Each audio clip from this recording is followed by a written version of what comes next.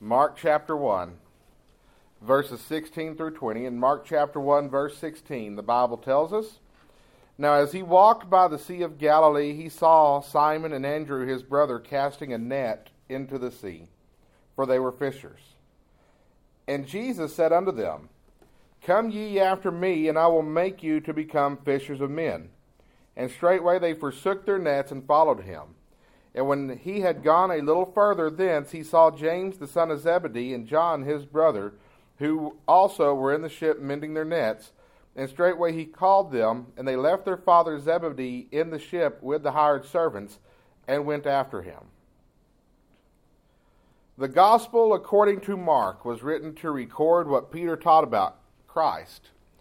Mark, seeing that Peter was being martyred, or that he was martyred, saw the need to put his teachings into writing. Now, the book of Mark, when I set up these books and I say this is why so-and-so wrote the book, they are still inspired scripture. The Holy Ghost breathed the words that these men wrote. But there was a context, there was an occasion, there was something that prompted the writing of the book. Mark teaches us who Jesus is by what Jesus did. And in our passage today, Mark records the calling of the apostles of Christ. Jesus calls them to follow him. Jesus calls them to become fishers of men. What's it mean to be fishers of men? To become a fisher of men. You know, it's interesting because the stuff I've read on the book of Mark tells us that Mark wrote what Peter taught about Jesus. And one of the first things that Mark mentions after he gives the central message of the ministry of Christ, he tells us that Jesus called them to be fishers of men. This obviously would have stood out to Peter. This made an impression on Peter because Peter was a fisherman by trade. It was his craft. It's what he knew. When Peter was on the water fishing, the world made sense to him. And that's why in John chapter 21, when Jesus has risen from the grave, and he's appeared to the disciples, and then he disappears, then he appears to the disciples, and he disappears, and they are commanded to wait until they are given power from on high. Peter is sitting there with the disciples, and he doesn't know how to make sense of this new life that he's got. And so he says in John chapter 21, verse 3, I go a-fishing. And now for us, that means I'm putting the rod and reel in the truck, and I'm going away for a little while. But for Peter, what he was saying was, I'm going back to a world that makes sense. It was less, I need a break, and more, midnight train to Georgia. Okay, going back to a world he once knew. That's where Peter was going. And so, this is what Peter understood. He understood fishing. And when Jesus said, Come, and I will make you fishers of men, he was not only calling his apostles to follow him, he was telling them what they would be doing. They would become fishers of men. And what this means is they would be laboring to bring people into the presence of Christ. That's what Jesus meant when he said, Come, and I will make you fishers of men. And Jesus calls us to do the same thing. He calls us to be fishers of men. He calls us to labor, to bring people into the presence of Christ. This morning we're going to talk about this. We're going to talk about bringing people into the presence of Christ. Brother Wayman says that we have got a great place here. We need to witness to people and bring them into the church. Brother Jimmy has made the same statement this morning. I've got to tell you, it warms my heart to see y'all making these statements. Whenever somebody stands up and says, and this has happened before, where somebody says, we've got great teachers here, we've got great preachers here, we need people to hear the word. I'm honored by that. But when we are laboring to bring people into the presence of the Lord, we need to remember that's what we're doing. We're not merely trying to grow a church here. We're not merely trying to build a following within these walls. We're not merely trying to fill these seats. There's 71 or 72 of them in here. We have some capacity here. All right? We're not merely trying to fill these seats. What we are trying to do, the important thing that we can do, the most important thing that we are doing, is bringing people into the presence of the Lord. Fishing was not recreation in Jesus' day. You got a day off today. What are you doing? Fishing. What? That'd be like saying, you got a day off today. What are you doing? I'm digging a ditch. Sometimes you have to dig a ditch on your day off. Sometimes you find where the water is pooling in the backyard and you have to create a way for it to drain off. But that's not the ideal way to spend a day off, is it? And that's what they would think back then. Now, fishing was labor. And so we are to labor to bring people into the presence of Christ. And so when we become fishers of men, there are three things we need to remember, that we need to keep in mind. There are three things that we are called to do in this passage that we need to keep at the top of our minds. The first thing is that we are called to follow Jesus. Jesus said, come after me and I will make you fishers of men. The first thing Jesus said, come after me, means to follow me. We are called to follow Jesus. We are also called to cast a wide net. The way they fished was important. This is an important detail of the call to become fishers of men. We will talk about that. We are also called to work together. When they cast those nets, when it came to drawing that net back up in the boat, this was a job that took more than one person. You could not do this by yourself. This is something that if you tried to do it in isolation, you would find yourself frustrated and overwhelmed. And, I think the love of the disciples for Peter is what motivated them. When Peter said, I go fishing, they say, we go with you. Peter says, I'm going fishing. They say, dude, you're going to need some help. We're going to go with you. We are called to work together. Jesus said, come ye after me, and I will make you to become fishers of men. We are called to follow Jesus. Jesus said, come ye after me, come behind me, follow after me, follow me, fall in behind me, go where I go, follow me as we go, learn from me. That's what Jesus is saying. He is saying to follow him. I know this seems like this is pretty basic, but sometimes I think we forget this idea. Sometimes I think we forget about the concept of following Jesus. We become so wrapped up in our own worlds that we begin to wonder how Jesus will fulfill what's going on in our worlds, and we forget to center those worlds around Jesus and what he wants. The concept of following Jesus for the disciples simply meant that Jesus led, the disciples followed. It's simple. Jesus went places. He went to Capernaum. He went to Nazareth. He went to the coast of Tyre and Sidon. He went down to Jerusalem. The Bible tells us that going back to Galilee, that he must needs pass through Samaria. So Jesus was the one determining where the disciples went. Because he was the one that went, they followed after him. When they were deciding where to go, Jesus didn't sit down and say, okay, guys, I'm focus grouping this thing. What's the next best market we can go to reach people? And Peter says, well, I kind of like the Decapolis. And John says, yeah, but you know what? Nobody's really gone to Bethany lately. Maybe we could go down there. Maybe there's an untapped market there. That wasn't going on. Jesus went. They followed. Because Jesus didn't have to do market research. Jesus knew where the lost souls were.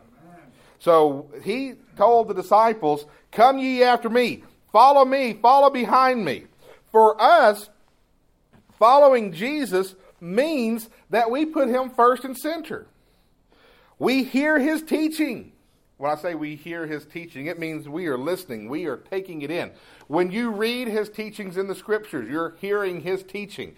This means that we are hearing his words. We are internalizing them. We are considering them. And not only are we considering them, learning them, internalizing them, but we begin to follow his teachings, to apply those teachings to our lives, to put into practice what Jesus told us to do in the scriptures. We follow his teachings. We hear his teaching. We follow. We apply it to our lives. And as we follow Jesus, and as our faith in Jesus builds, and we begin to center our lives around him and what his mission is, and not try to get him to somehow fulfill some desire within our heart, but our desire is to fulfill his desire. As we make that transformation and that change, we will begin to realize that the work that is accomplished is his. Throughout the rest of this chapter, you've got miracles. You have the blind that see, the lepers cleansed. You have the evil devils, the evil spirits, the demons cast out of the man. You have miracles that happen. It was Jesus who cast out the unclean spirits. It was Jesus who healed Simon Peter's mother-in-law of the fever. It was Jesus who cleansed the lepers. It's Jesus that does it. See, the thing is, we don't have to do market research.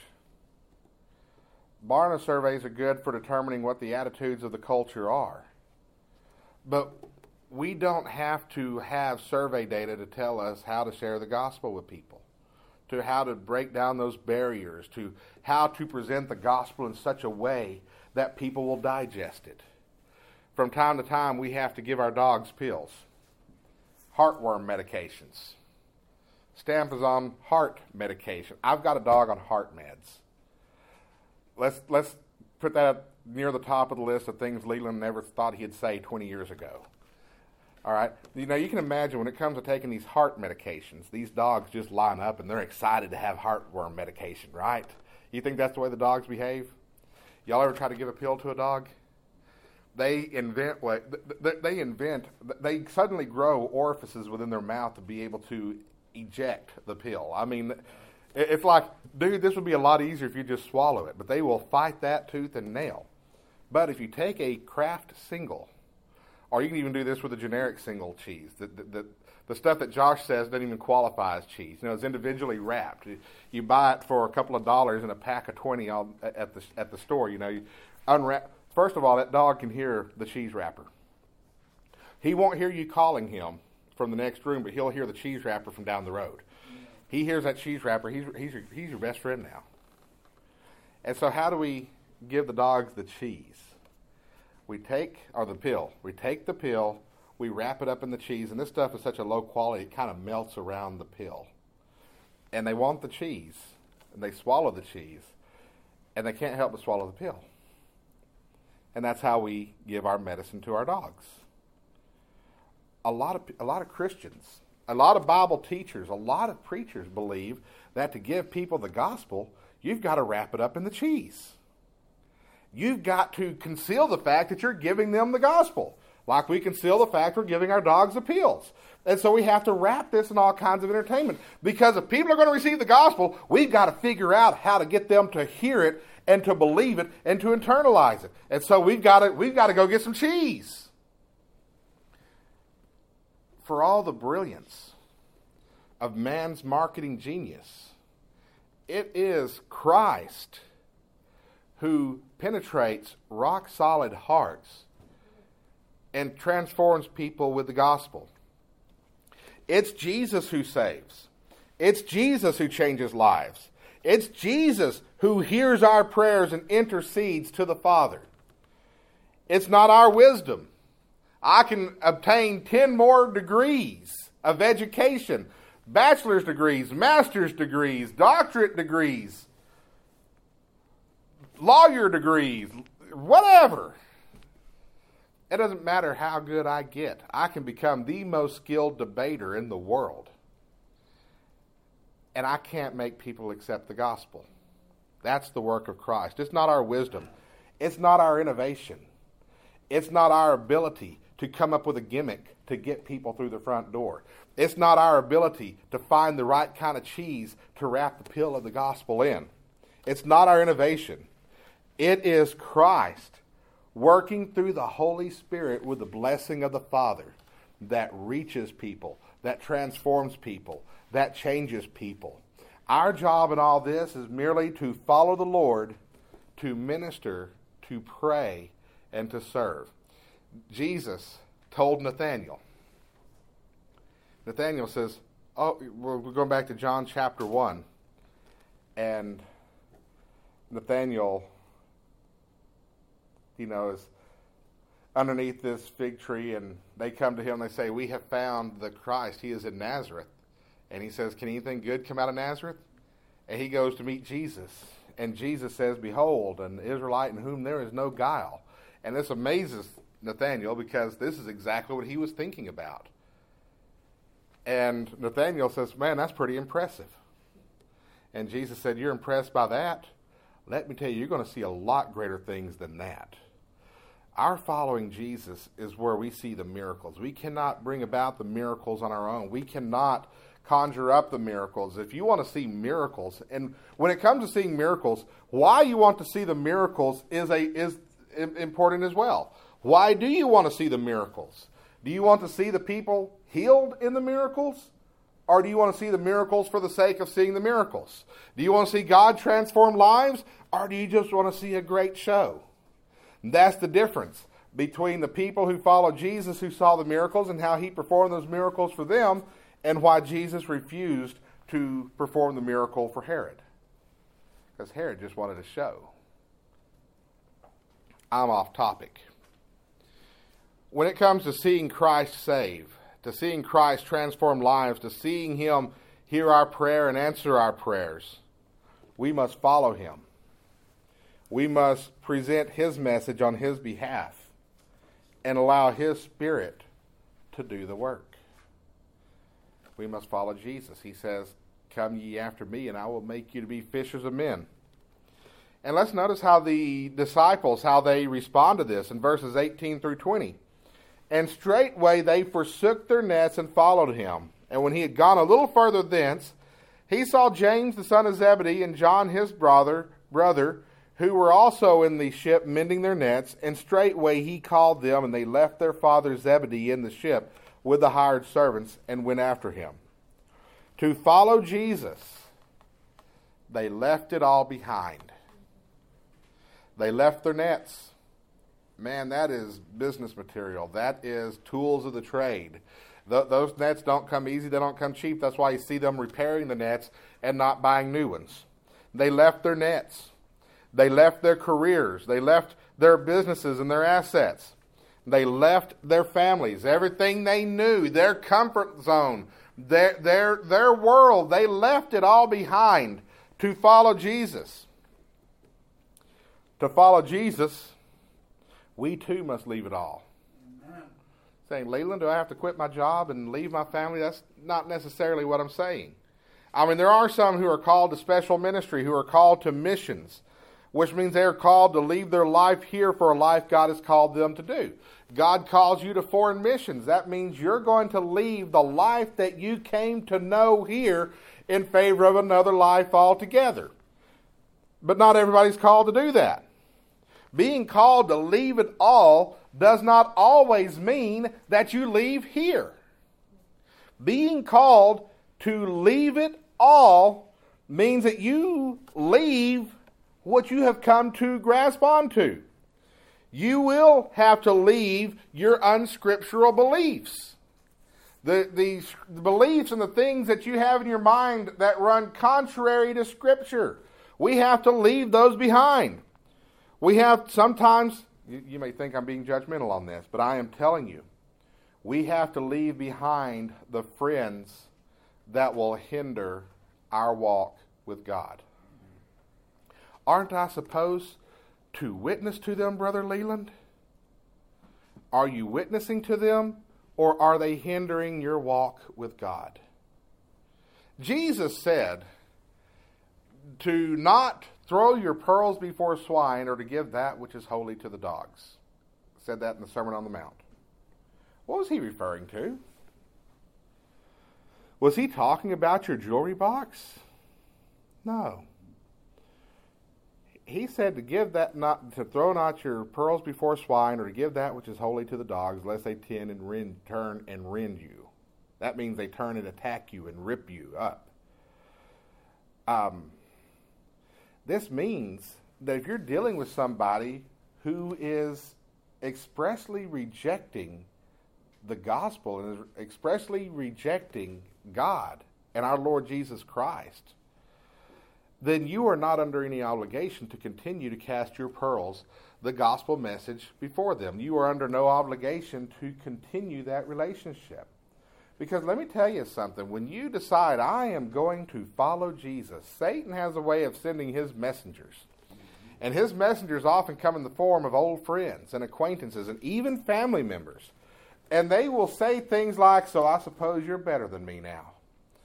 You're just judging me now. Oh, I get it. You don't want anything to do with me now. I guess it's just, why can't it be like old times? It can't be like old times because you're a new person. Amen. Sometimes you have to leave those people behind. And that is one of the most difficult things that you can find to do in life.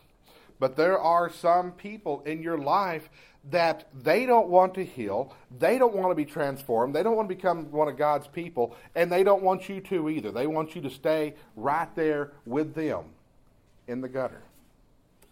And this is a spiritual issue. It also happens in the secular world. I have done countless visits with people who run organizations that are aimed toward helping people rise out of poverty. And they say one of the biggest obstacles they have to helping people rise out of poverty are the friends who begin to reject them once they start having success for themselves. Now, if Satan will use friends to keep people in earthly poverty, don't you think he will do the same thing to keep people in spiritual poverty? Leaving it all behind, these disciples, they left their nets, they left their fathers, they left their boats, they left their families, they left their careers. In some cases, they left the fish that they caught to follow Jesus. We have to leave our unscriptural beliefs. We have to leave our friends who will hinder our walk with Christ. And you know what else? We have to leave behind our rebelliousness.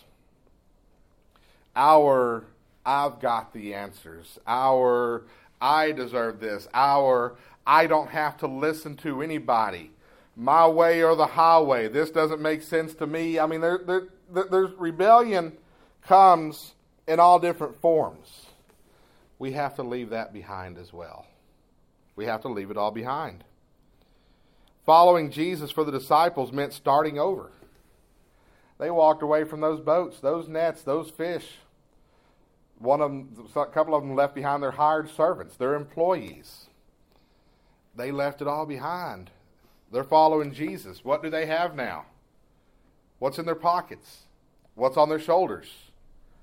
Nothing. They left it all behind. They're starting over. For us, we have to start over.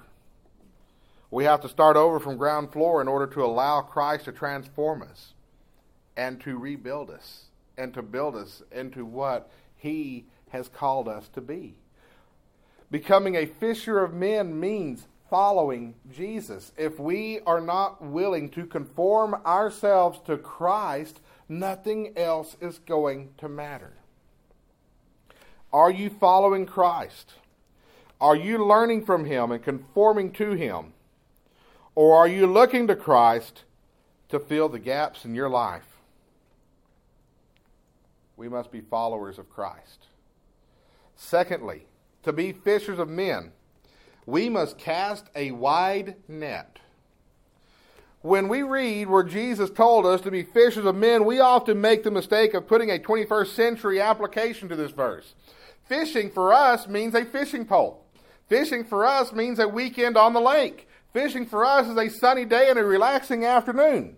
We imagine the poles, the lines, the bait, weather equipment to tell us what the barometric pressure is so we can determine whether the fish are biting right now. We used to use Farmer's Almanac at a station I worked for back in East Texas. And one of the things we were supposed to do when we gave the weather forecast, you listen to the weather forecast here, it's sunny with a high of 35 degrees, a low tonight of 19 degrees, and 20% chance of rain tomorrow. At KWRD in Henderson, Texas, we gave all that information, but I was also supposed to give you the hunting and fishing times out of the Farmer's Almanac. And so I would read that, hunting and fishing times today, 6:20 a.m. and 8:20 tonight. And so that was supposed to tell you when the barometric pressure would be just right, that those fish were ready to eat. And that's the best time to have your minnow in the water because that's when they're going to bite at it. All right, for us, fishing means figuring out when they're going to eat. Fish finders and other tools to help us find the fish. That's how you go fishing in 21st century America, unless you work on a shrimping boat for the Bubba Gump Company. But that's a different application altogether. And so with this 21st century idea of fishing, poles, rods, reels, spoon lures, minnows, stink bait, what have you, the unfortunate application that many Christians apply to this verse come after me and I will make you to become fishers of men, is that they believe that to become fishers of men, we must find the right bait and find the right fishing hole. A couple of men up on Lake, I think it was Lake Abilene, somewhere up north of here. Couldn't have been Lake Abilene. That's a mud puddle of a lake. Don't tell anybody I told them that. But a couple of men up north of here caught like a record-breaking bass. Not bass, catfish. They caught a big fish. It was a catfish. Because the first question they were asked when they were, hey, we caught this huge catfish. First question the media asked them, what kind of bait did you use? Bar S hot dogs. All right, sliced them up, put them on the hook. And it works, by the way. You got to find the right bait, the right fishing hole. That's why I have a hard time believing they caught them in Lake Abilene. All right, I don't think that's the right fishing hole. We got to find the right fishing hole, the right market. And this has given rise to attractional ministry. What do I mean by attractional ministry? Attractional ministry is the idea of trying to draw people in to reach them with the gospel. Jesus didn't say, go ye therefore and tell everybody to come. He said, go ye therefore and teach. Attractional ministry results in worship services that feel like rock concerts. Promotional gimmicks. I read of a church that it was a church plant. They're having their launch service. And as a way to get people in the door, they gave away a car. Do gimmicks, do things to attract people in. You got to have the right bait. The car was the bait. You got to do things to get people through the door. And when we get them here, we don't want them to leave. We don't want them to get offended and leave. So make sure that you don't rock the boat once they're in here. So abandon the teaching of Bible doctrine and theology, especially something that somebody could possibly disagree over, because you don't want anybody leaving in disagreement. And by the way, when you adopt that standard, you can't teach anything. Because there are different opinions and different interpretations of almost everything in Scripture. And so the teaching of Bible doctrine and theology has been abandoned because we don't want to offend anybody. The Bible tells us that the very concept of the gospel is offensive to people. Amen. Well, then we don't want to preach that, do we? No, we want to tell people how special they are and how much God loves them and how much more He will love them if they will simply come to church, and how they can be a blessing to God by being here and supporting His church. And we'll just stick to that message. And then we'll have a special series on parenting and family finance, and we'll call it a day. This is what we've got in contemporary Christianity today. And I'm really trying not to be negative toward this. But we've gotten to a point where we're evangelizing people by telling them how much better life can be if they only believe. And that's not right. Because it's not true. Because being a believer, when you tell a lost person your life will be better if you become a believer, they're not thinking about the inward transformation. Because when you look at my spiritual life and the peace I have within myself because of my relationship with God, that has gotten better. But when you talk to a lost person, they don't see that. They can't comprehend that. What they see is their bank balance, their job situation, their prospects in their careers, and that sort of thing. And you tell them, if you become a believer, all that will get better. What does the Bible tell us about being a believer? The Bible tells us about being a believer that when you come to know Jesus, there is going to be trials and tribulations and persecution, and your faith is going to be refined like gold that is being passed through the fire. Does that sound fun? No, but that's what we tell people.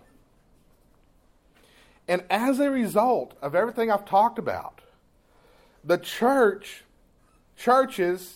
have lost their gospel message. Evangelism is ineffectual. And now we have multiple generations of biblically illiterate Christians. They don't understand the concept of repentance. They don't understand the concept of absolute truth. They don't understand the concept of obedience to God. They don't understand the concept of lost fellowship with God over their sin. They've never experienced it because they haven't noticed it because they didn't know that what they never had was missing. Amen. As a believer, as someone who has turned from their sins and trusted Jesus Christ as your personal Savior, have you experienced fellowship with God? Have you sinned and lost that fellowship? I did. I have. Did you notice it was gone? I did. I have. But if you tell somebody that God accepts you as you are and you don't have to repent, and they don't repent, and therefore they haven't truly believed, therefore that fellowship with God has never been established, they don't notice. No. They don't notice it's missing. The man who has lived in absolute poverty in a third world country does not know what it's like to have the cable go out. The person who has never had fellowship with God does not know the experience of losing it. They never had the thing to lose in the first place. But there's good news here. The good news is that today, even though the culture is slipping away from us, the culture is going away. The good news is that today, many are starved for scriptural and theological truth. Preaching the gospel, preaching the Bible, staying true to the scriptures, preaching repentance and faith and transformation and truth will never make us the largest church in Brown County. And that was never the goal. But we will be able to see lives changed, people reached, people transformed. It does work. A friend of mine posted on Facebook the other night, he said he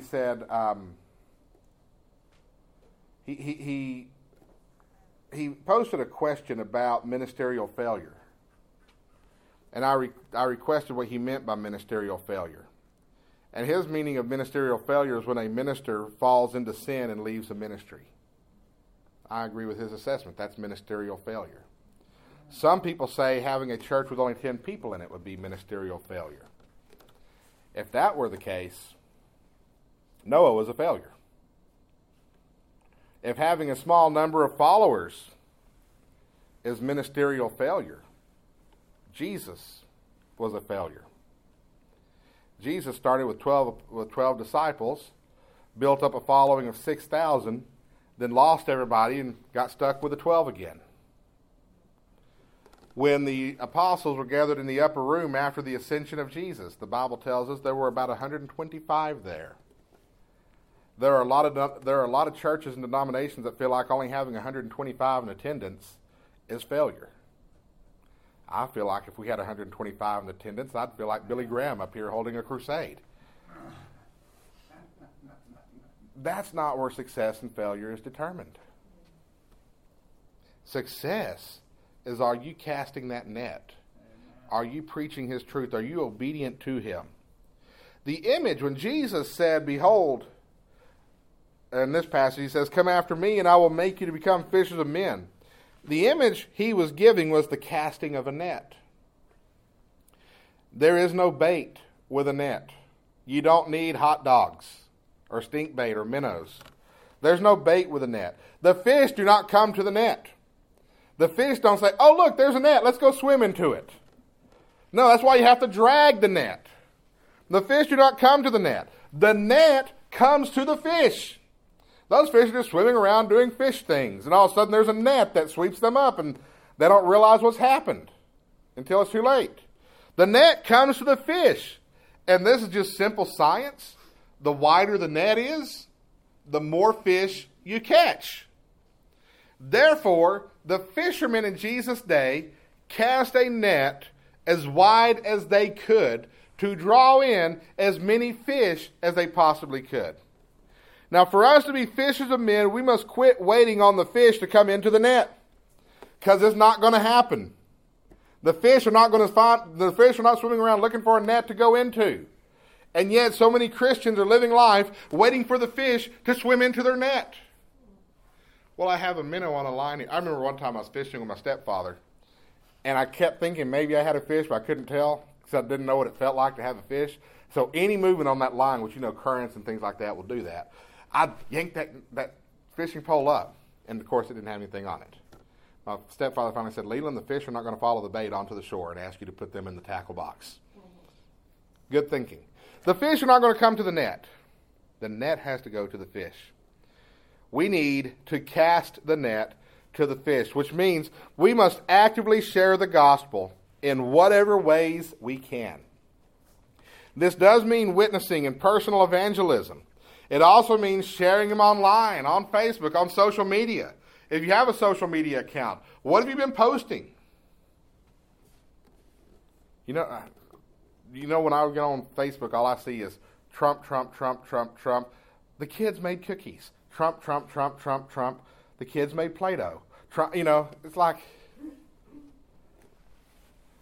in 10 years, what we posted about Trump is not going to matter. For or against, it's not going to matter. Leland, yes, these are historic elections. 2004 was a historic election. 2006 was a historic election. 2008 was a historical election. Every election we've ever had has been a historic election. If we gave the Republican Party a supermajority in the House and the Senate, the White House, and all 9 seats on the Supreme Court, we may delay the demise of what we think America should be, but it ain't going to get better.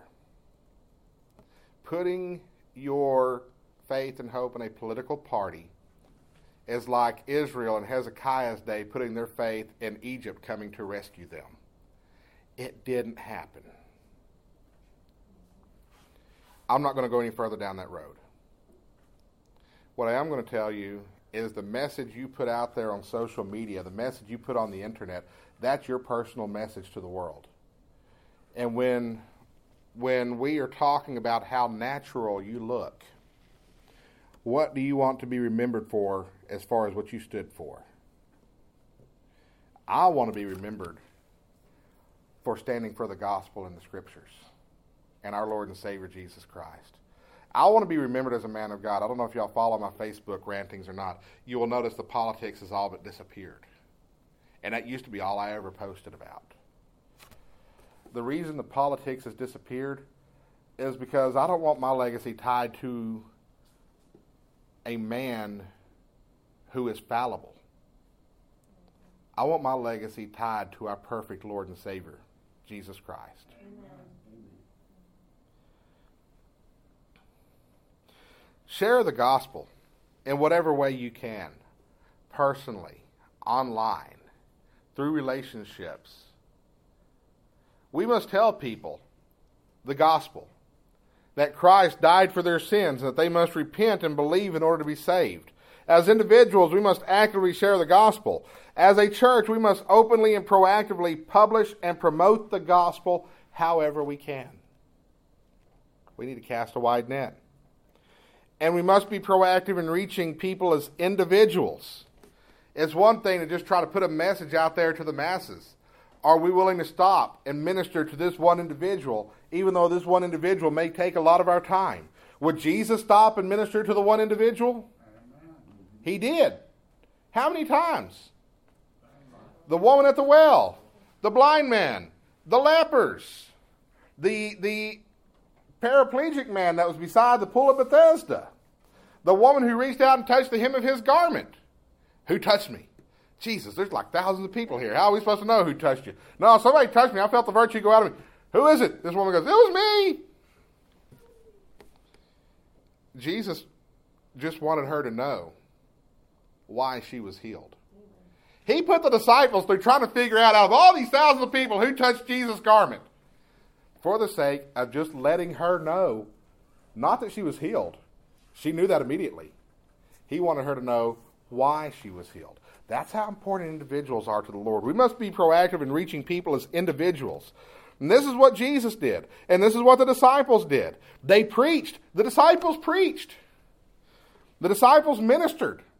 They casted devils out of people until they got to one they couldn't, because they forgot why they were doing what they were doing. They baptized. They personally evangelized. Andrew meets Jesus and he goes, man, this is the Christ. What did Andrew do? He went and found his brother Peter and said, we found the Christ. And Peter's like, really? They ministered. They personally evangelized. They became fishers of men. That's who we are to become. To be fishers of men, we must cast a wide net. And to be fishers of men, we must work together. The nets used by fishermen in Jesus' day were a handful. It took several men in the boat to handle the net. That's why you never see them fishing alone in the scriptures.